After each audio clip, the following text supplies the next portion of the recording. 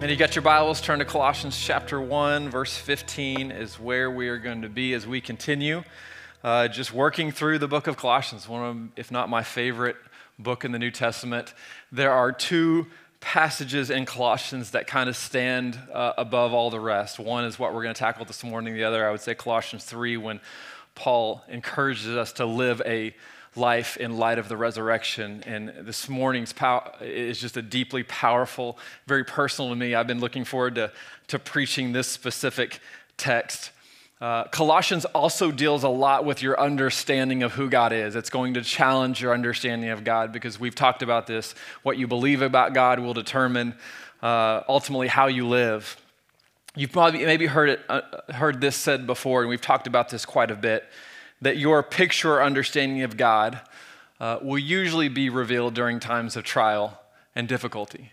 What you really believe about God surfaces when things don't align right, when it's easy when life is up to the right to look and say, well, God's in control, God's sovereign, but what happens when things are just messed up and out of control? What happens when you look at circumstances in life and you're like, why is it happening this way? Years ago, my group of friends, we decided to take a trip to Colorado. This is actually, Lindsay and I are about to have 15 years of marriage here in a couple months. We were in the friend zone during this trip. Yeah, thank you for that. We were in the friend zone during this trip, and we were in the friend zone because I broke up with her. I had commitment issues. She was ready to get married. I had a little bit of immaturity to me. I wasn't sure if I was ready to get tied down forever, and so I broke up, but we still worked at the same church together. Yeah, it's rough when you're in the same friend zone and you break up but still have to hang out all the time or get to hang out, right? All the time. And so we decided, our friend group, we were going to take a trip. The girls were going to stay in Breckenridge, Colorado. The guys, we were going to go out to Moab, Utah and ride mountain bikes because we had been riding mountain bikes for almost a year now. So why not do the toughest trails in the United States because we were pros. And so that's what you do, right?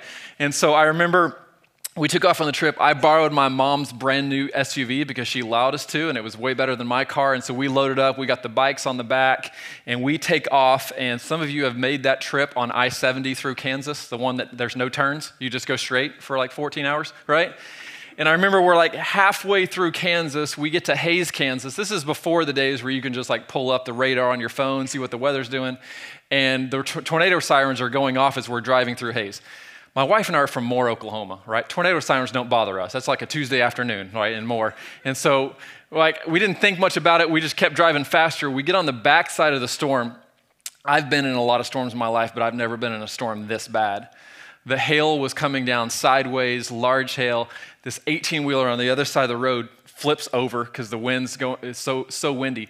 So we are holding our pillows up against the windows because we're waiting for the windows just to shatter. Like it's that bad. Like the car is rocking back and forth. We're not sure if it's going to stay up. Finally, when the storm passes, we look, my mom's car is destroyed, right? It is just like hail damage everywhere. Our bikes are dangling off the back of the car. So we end up going to Moab. About 8 miles into the trip, my buddy's bike breaks completely beyond repair. We have to walk his bike back like 8 miles on like the greatest trail ever, which is not as fun when you're walking it than you are when you're riding it. So nothing is going right. On the way home, this is the best part of the trip. I've told this if you've been around City Church for a while, you've heard this. On the way home, we're driving down out of I-70, out of the mountains, Breckenridge, into Denver. Many of you guys probably made that drive. I've done that 100 times. Our family went to Colorado every year. And so I see that the exits are blocked by highway patrolmen, which is odd. Never had that happen before. We take a corner. It's right before you get to Idaho Springs. And I look in the road, and the road is blocked, but I'm going like 75 miles an hour. There are highway patrolmen in the road, but it's happening so fast, I'm driving. I can't really figure out what's going on. And then I realized they've got those stop sticks in the road that they put when people are in like high-speed chases, and there's nowhere for me to go. So I hit the stop sticks, and immediately all 4 of our tires are blown. Like we're going to the side of the road, and I look behind me, and there's this massive cloud of fire and like just smoke going up in the air. What in the world is happening? Like we can't figure it out. So a highway patrolman pulls up to us, and he said, hey, just wanted to let you know there was a high-speed chase behind you for miles. We cleared everybody off the interstate except one car, you. We couldn't get to you in time. And also, like, when we do this, and he goes, that pile of smoke back there that you see, that's the guy that we were trying to get. He just hit the embankment. His car just went up in flames. And so we got him. But he said, and then also he goes, we never get all 4 tires blown whenever we do this, but we got all 4 of yours, which just never happens. And I just remember like me and my buddy, like the girls get in the tow truck. The tow truck's not big enough for all of us. So we rode in my mom's SUV, which is now destroyed. Mom, thanks for letting us borrow your car. Is now destroyed. We're riding in the SUV on top of the tow truck out of the mountains. And I just pulled the chair back and I'm like, this was not a good trip. This is just like, you've ever been on one of those trips? Nothing goes according to plan, right? That is life sometimes, isn't it? I mean, that just happens. You look at your life and you're like, man, why is this? And it's in the out of control moments where I think we need a true revelation of who God is. If we're not secure and founded in who we believe Jesus is in our life, then we're going to determine God by our circumstances, or we're going to look around and say, man, this just doesn't make sense. I mentioned this last week, but I'm going to mention it again because Colossians revisit it so often. Most people struggle to believe that God is good and that he's intimately involved in their life.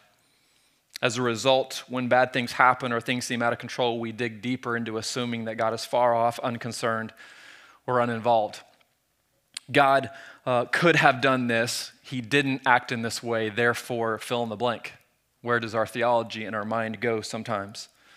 Can I really trust him? Is God really for me? Maybe he's in control, but not really involved in the details of life. And maybe he's more like the cosmic watchmaker who winds it up, sits back, and now things are just playing out. And so we begin to develop our theology based on our circumstances and what we see around us. Colossians chapter 1, verse 15 through 20 is about to help us reimagine who Jesus is and what it actually means for our life. Kind of the irony about this is Paul is about to paint this vivid, beautiful picture of who Jesus is, and he's doing it all from prison. He's suffering, he's going through difficulty, and yet he's about to tell you about the sovereignty and the goodness and how God is all powerful and fully in control, and he's doing it in the midst of his struggle. And I mean, you and I aren't going through a struggle like Paul was going through when he's writing this beautiful passage that he writes. Previously on Colossians, if you missed last week, we talked about Paul's intro to the church, a prayer for spiritual maturity he gives as kind of a spiritual father. We talked about kind of the background of the context, and if you missed it, I want to bring this up because it's important. Rome is seen as the hope, the salvation, the world power. Colossians and the church in Colossae are living in the shadow of the Roman Empire, and the Roman Empire is at the peak of their domination and world domination, and they claim to be all-powerful. You also have syncretism happening in the church. Syncretism is just a blending of different religions and beliefs, and so people were taking a little bit of mysticism and a little bit of Judaism and Christianity and kind of, I called it Build-A-Bear theology. You just kind of assemble a God that makes you feel good, right? Anybody ever been there? You guys know what Build-A-Bear is, right? All the parents do. It's the greatest scam on the planet, right? You go in like $25 for a bear, you leave like $65 later, right? That cheerleading outfit for the bear costs as much as a real cheerleading outfit, right? All right, rant over, right? You assemble the kind of pieces that you want to assemble. This is what the church was doing. This is what the people in Colossae were doing. This is what we do today. So many people, I'm going to take the pieces that fit me. I like this over here. I like this. But we also know there was a false teaching. The reason Paul writes this letter when he writes it is because there's a heresy that has sprung up in the church that is attacking them. And the heresy we know was adding to the person of Jesus. It's what heresies usually do. Jesus is great. He's a great moral teacher, but you need more than that. You need to do this. You need to add this. There's other things that you're missing. So here's the summary that we're using as we navigate through this book. In a city dominated by the Roman Empire, false teachings, and a blending of beliefs, Paul writes us a verse of letter to the church at Colossae, calling them to a different way of life. In this letter, Paul invites the church to reshape their imagination around a world saturated with Christ, to stand faithful against the bombardment of false gospels, and to set their hearts, minds, and lives on the reality of the resurrection of Christ. Paul gives them this hymn or poem, and just so you know, in the theological world, there's a lot of debate. Did Paul write this hymn? Did he get this hymn from another place? Was it already around? We really don't know. We don't find this hymn recorded in any other documents, and it so perfectly fits Paul's theology in the book of Colossians. We kind of assume that Paul wrote this himself. This text that we're about to read is widely believed to be the most powerful and well-articulated Christology in the entire Bible. When people think about Christology relating to the person, nature, and the role of Christ, they immediately go to Colossians chapter 1, verse 15, because it gives us this high 40,000-foot view picture of who Jesus is and what it means for us. And Paul is about to come out and kind of reimagine with the Colossians a new story for them, a new way of seeing God and the world around them. Their story had been hijacked by other competing narratives and other competing stories and things of the time. And just like our imaginations and our stories there's competing narratives for the story of God in our lives. Paul also understands that your theology and your belief about God will ultimately shape your behavior. So he doesn't start with the Colossians just talking about let's change your behavior. Where does he start with the church? He says, let's start with your understanding of who God is. Because if you don't have an understanding of who God is, your praxis, your behavior, what you practice will never follow suit. And that's a powerful truth. I've realized in 16, 17 years of pastoring that if people don't understand who God is, they cannot have an intimate relationship with him. So Paul starts with who Jesus is on a cosmic, universal level. Let's read this. And instead of just going through the motions and reading it, I want you to read this morning with your heart. I want you to open up your heart and mind to what Paul is saying here. Verse 15, Colossians chapter 1. The Son is the image of the invisible God, the firstborn over all creation. For in him all things were created, in heaven and on earth, visible and invisible, whether thrones or powers or rulers or authorities. All things have been created through him and for him. He is before all things, and in him all things hold together. And he is the head of the body, the church. He is the beginning and firstborn from among the dead, so that in everything he might have the supremacy. For God was pleased to have all his fullness dwell in him, and through him to reconcile to himself all things, whether things on earth or things in heaven, by making peace through his blood shed on the cross. Let's just pick apart a few of these passages. We could be here for days and weeks on this passage. It says this, the Son, Jesus, is the image of the invisible God. I mean, we could stay on this verse literally forever. If you want to know who God is, if you want to know what God's like, if you want to know how God behaves, how God feels, how God responds, you don't have to wonder. You get to look at the life of Jesus. That Jesus is the icon. It's actually the Greek word for icon, the snapshot, the picture. He's the image of God and the perfect representation of the character and life of the Father.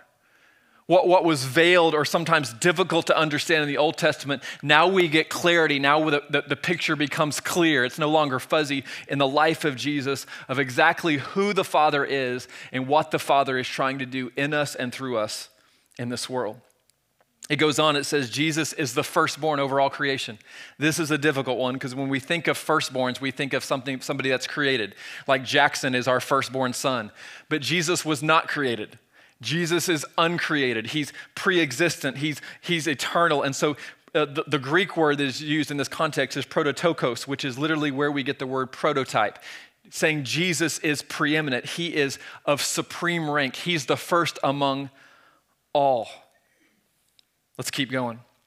It says, for in him all things were created. So think about this. Jesus is not part of the created order, but is over and above all created things. The dominating, reoccurring theme in Colossians 1, 15 through 20 is the phrase, all things. Paul says all things over and over again because he wants you to know there is nothing that is not subject to Christ. There is nothing that is not under his creation or over his lordship. Everything is under the scope of Christ and his creation. Paul goes on. He said, if you didn't understand that enough, let me break it down even further. Things that are in heaven, things that are then in earth, things that are visible with your eyes and things that are invisible to your eyes, whether thrones or powers or rulers or authorities, all things have been created through him and for him. Think about this. Wherever you look, or whatever realities you imagine, even if they do not acknowledge Christ as Lord, they owe their existence to Christ. They are Christ's handiwork. The world and everything around him is his handiwork.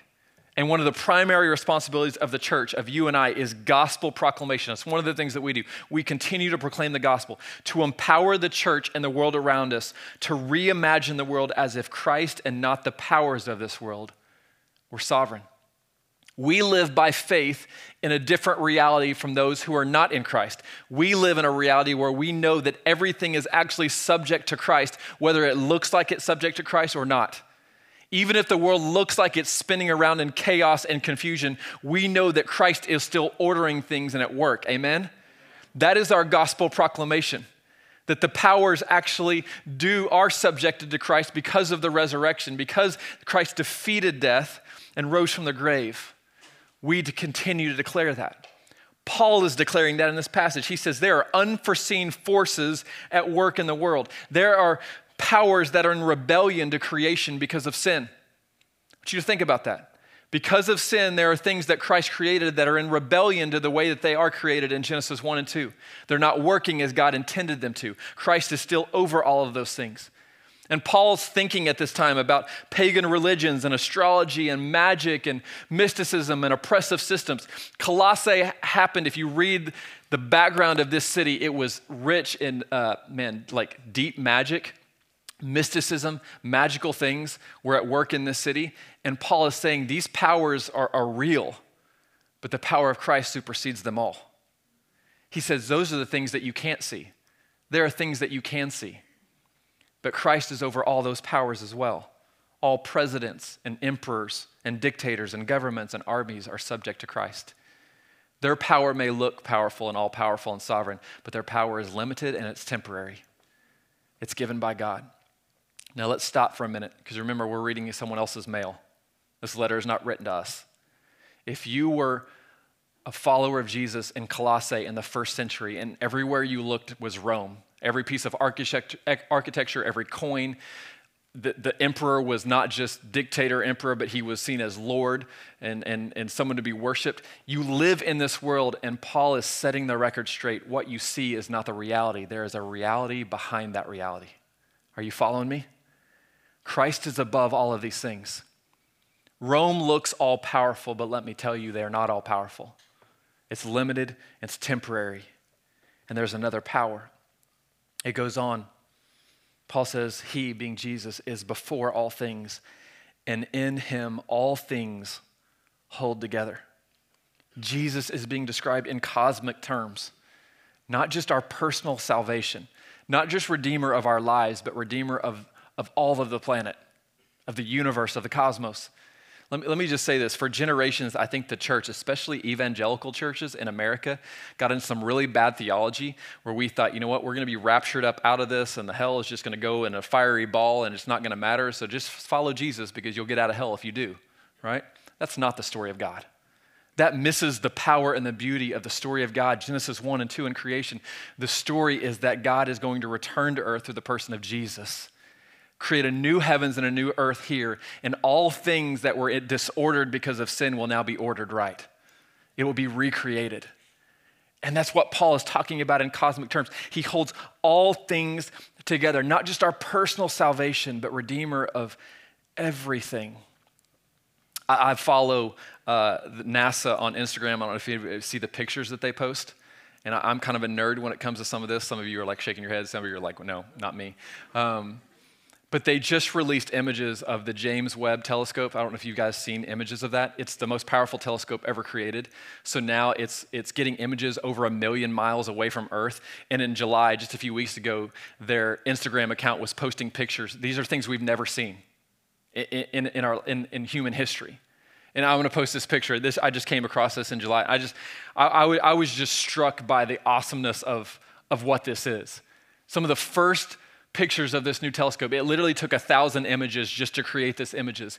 These are 5 galaxies interacting. These galaxies colliding and pulling and stretching each other in a gravitational dance. We are talking about galaxies here in this picture. I mean, the expanse of that. Thinking about the creation of the universe. When I hear science, when I hear creation, when I look at this, I'm not thinking like, oh, these are, in conflict with who God is or creation theory. I'm thinking, man, look at the power of the God that we serve. Look at the creation of the creator of the universe. Paul didn't know this information when he's writing this letter, but if he knew this today, I can't imagine how he would look at Colossians in this letter and be like, the same creator who put the universes in place, redeemed your life, loved you, whispers your name. I mean, think about that. The power of Christ and what he has done for us. That's what Paul's saying here. Through Christ, the world is sustained. No creature is autonomous or self-sustaining apart from Christ. Apart from Christ, the world unravels, it breaks apart. Christ holds all things together by his grace and love for us until all things will be redeemed and made new again in him. Now let's stop for a minute and once again go back to the church in Colossae. For us to understand how this text applies to us, we have to first understand how it applied to them, right? This is good biblical interpretation, biblical exegesis. If Paul is combating a heresy in this church that says Christ is not fully sufficient, you need more than Jesus. That Jesus is just a good moral teacher that you can take bits and pieces of, but you need more than him. What is Paul doing? Paul is obliterating that theory, isn't he? Paul is saying, Jesus is not a teacher among many. He's not something we take the bits and pieces of. No, Jesus is holding this whole world and universe together in his hands. No, we fall in awe and worship of him. He's everything. His work on the cross and resurrection was fully sufficient for life to defeat the powers of death and the powers of this world. We proclaim that Jesus is everything and fully enough. We don't add anything to him. Can you imagine the power of this? Paul is setting up the argument in Colossians for where he's about to go. And he's doing it at the highest level. And I think you and I struggle at times to believe that Jesus is actually in everything that we do. Because I think what happens, I've got a sponge up here. This is the sponge I use to wash my car at home. I didn't buy a new one for this, all right? Looks pretty bad. I think what we believe is that there are parts of our life in the world that are saturated by Christ. I think the parts that we feel like make sense, right? There are parts that Jesus is involved in. There's parts that, you know what, there's other parts of our life that we look and we're like, man, where is God? God is not involved. God seems distant. God didn't move like I wanted him to. Why would God allow me or someone I love to walk through this if he was fully in control and sovereign, right? And I think what Paul is doing for us is saying this, literally this image of like, no, everything in your life is saturated with Jesus. I want you to think about that for a minute. That what would change in your life, in my life, if we really felt like the world around us was saturated in the presence of Jesus? Like Jesus cares about the little details in your life that you think there's no way he cares about that or sees that. There's no way that he's involved in that.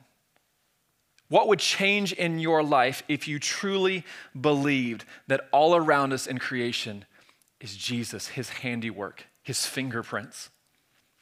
In your relationships, in your conflict at work, in your uncertainty about what job is next, the financial thing that you're walking through right now, the thing that nobody else knows about, your personal struggle, that Jesus is present. He's present. He's sustaining you. He's holding you together. He's inviting you into relationship with him. What would change if we truly believed this to be true? See, this is what I love about this passage we're wrestling with this morning is Paul is inviting the church, inviting us to reimagine a world where everything is saturated with Christ, his work, his redemptive purposes. He's saying that your imagination and your story has been hijacked. How many know that there's competing stories in our life? There's competing stories right now for your soul. For what is lordship? We live in a world that says, you know what, consumerism, you need a little bit more to find life. That is a story that is competing against the biblical story of God and his purposes for your life. Like you have competing narratives and stories. And Paul's saying, here is the story above all other stories.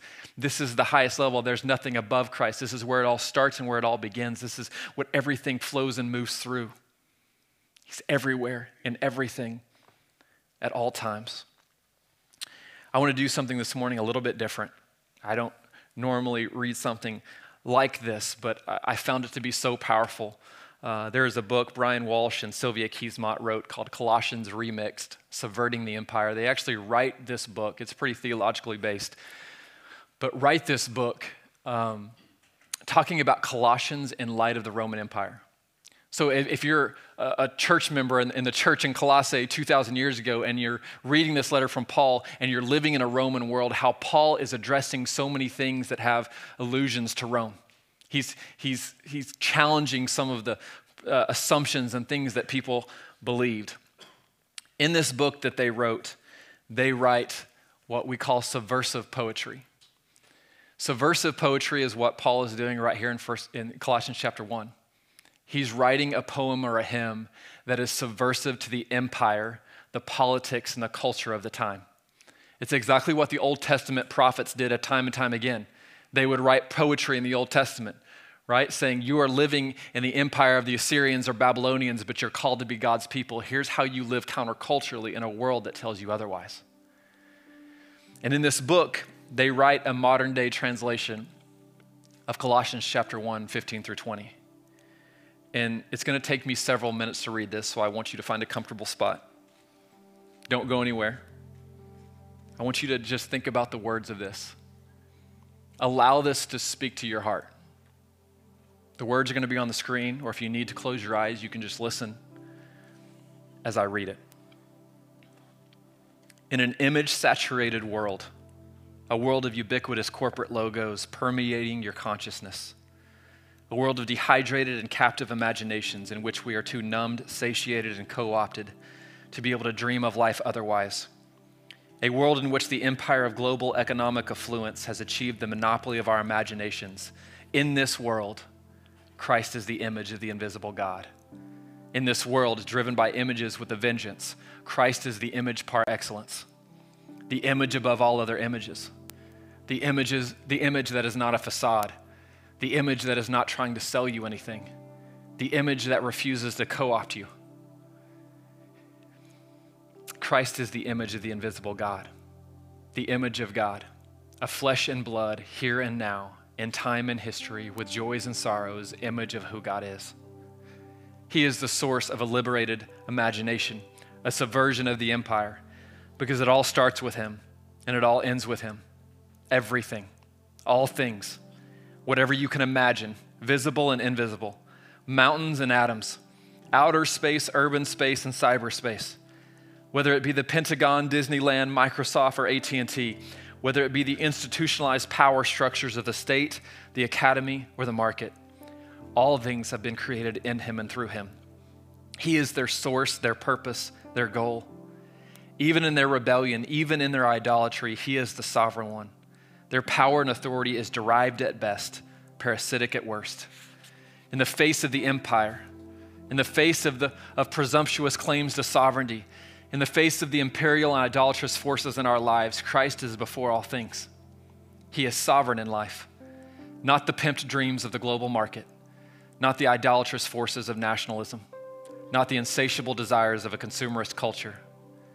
In the face of a disconnected world where home is a domain in cyberspace, where neighborhood is a chat room, where public space is a shopping mall, where information technology promises a tuned-in, reconnected world, all things hold together in Christ.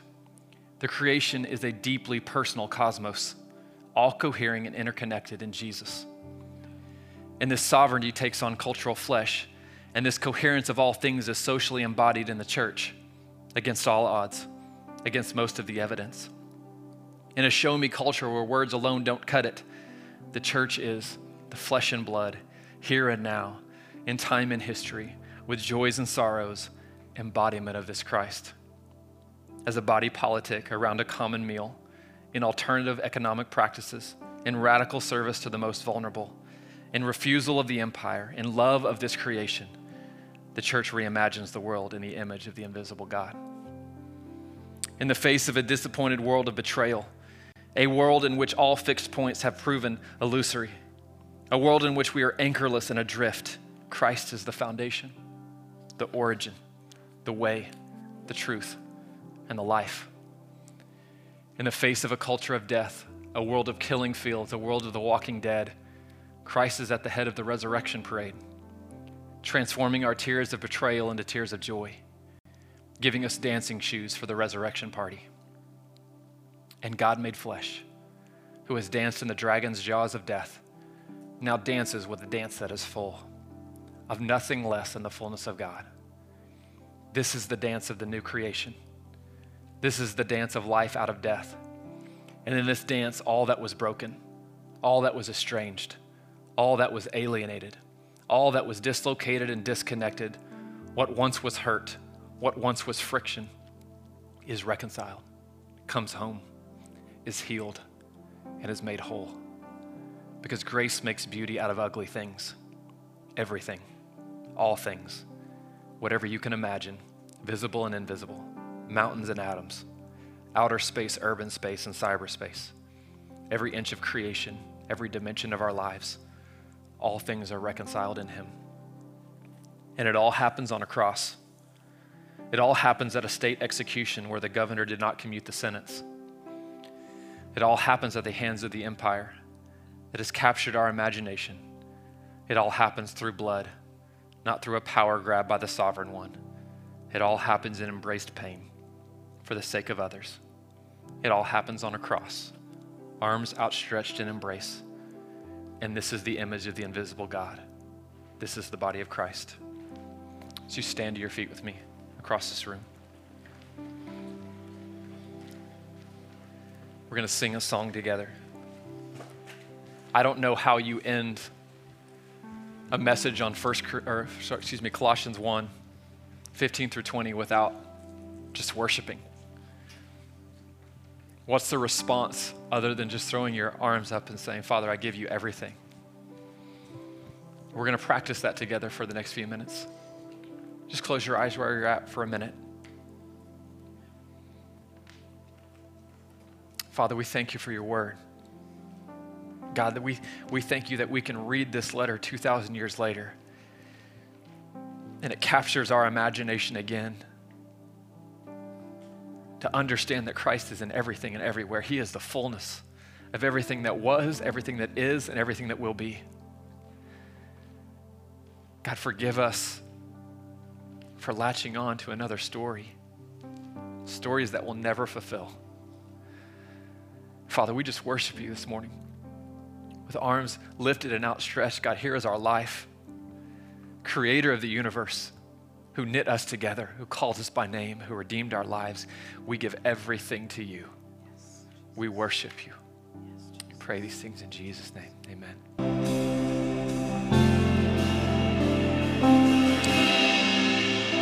I want to read how Paul ends this section in Colossians 1. Let's look at the last few verses. He goes on to say, once you were alienated from God, you were enemies in your minds because of your evil behavior. But now Jesus has reconciled you by Christ's physical body through death to present you holy in his sight, without blemish and free from accusation. If you continue in your faith, established and firm, and do not move from the hope held out in the gospel. This is the gospel you heard, and it has been proclaimed to every creature under heaven, of which I, Paul, have become a servant. Paul starts with creator of the universe all the way down to redeemer of your soul, of your life. I know it's not Advent or Christmas, but I am still in awe continually at the incarnation of Jesus, that the creator of the universe would take on flesh. But you think about it, this is the greatest reversal in human history, that God, who spoke the world into existence, would come into our world, take on flesh, and suffer, not through a power grab, but through sacrifice. We're about to come to the table and take communion if you want to prepare. We do this every Sunday here at City Church. We practice open communion here. That means if you're hungry to experience more of Jesus in your life today, you're welcome to take with us. Maybe there's some of you in this room, you need to take Jesus as Lord and Savior. We invite you to do that during this time. You don't have to say the perfect words. You don't need a pastor to help lead you. It's you just giving your life over, all of you. On the night Jesus was betrayed, he gathered his disciples around him. The creator of the universe embodied in flesh. And he looked at them and he said, my body is about to be ripped apart for you. The creator of the cosmos will be ripped apart so that you can be put back together. And every time you eat this bread, my body, remember me. Let's take the body of Christ together this morning.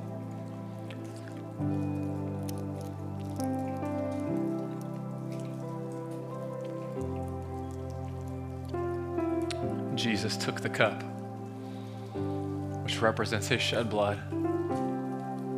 He said, I will shed my blood for you once and for all to wash away and wipe away your sin. That one day you stand before God, God will not see your sin and your guilt and your shame. He will see my blood, which will set you free and give you life. Let's take the blood of Christ together.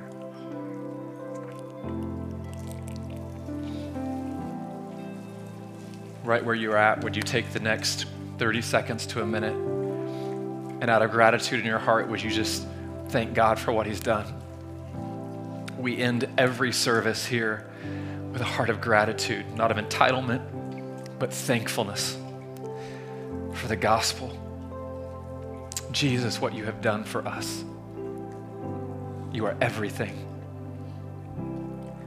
God, thank you, Father, that you hold the world together, that you see everything in our life. Maybe if nothing else this morning, let me say this to you. You may be in this room, and before we dismiss here in just a moment, you just needed a reminder that God is intimately involved in your life and everything around you that seems broken and in disrepair or in chaos. God is in control. He is absolutely in control, and he sees it, he knows it, he knows you.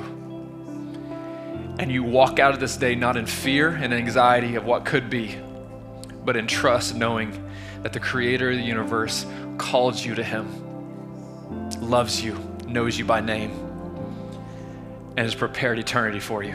Thank you, Father, that we rest in that today. In Jesus' name, amen. Amen. City Church, I'm so glad that you worshiped with us today. I'm gonna ask our prayer team to come forward. Any of our elders in the room, our prayer team, if you would make yourself available. As we end service in just a minute, if you just need somebody to agree with you in prayer, you're carrying something today for you or for someone else, we believe in the power of prayer. Stop by and allow one of our prayer team to pray with you. Next week, we're gonna continue our Colossians series. If you're a first-time guest, I'd love to meet you in the welcome room just across the lobby, just 30 seconds of your time. I'd be really honored if you stopped. Let's end with our mission statement. Go live it out this week, wherever you are. Be the gospel. God bless you. Bears heavy on my mind.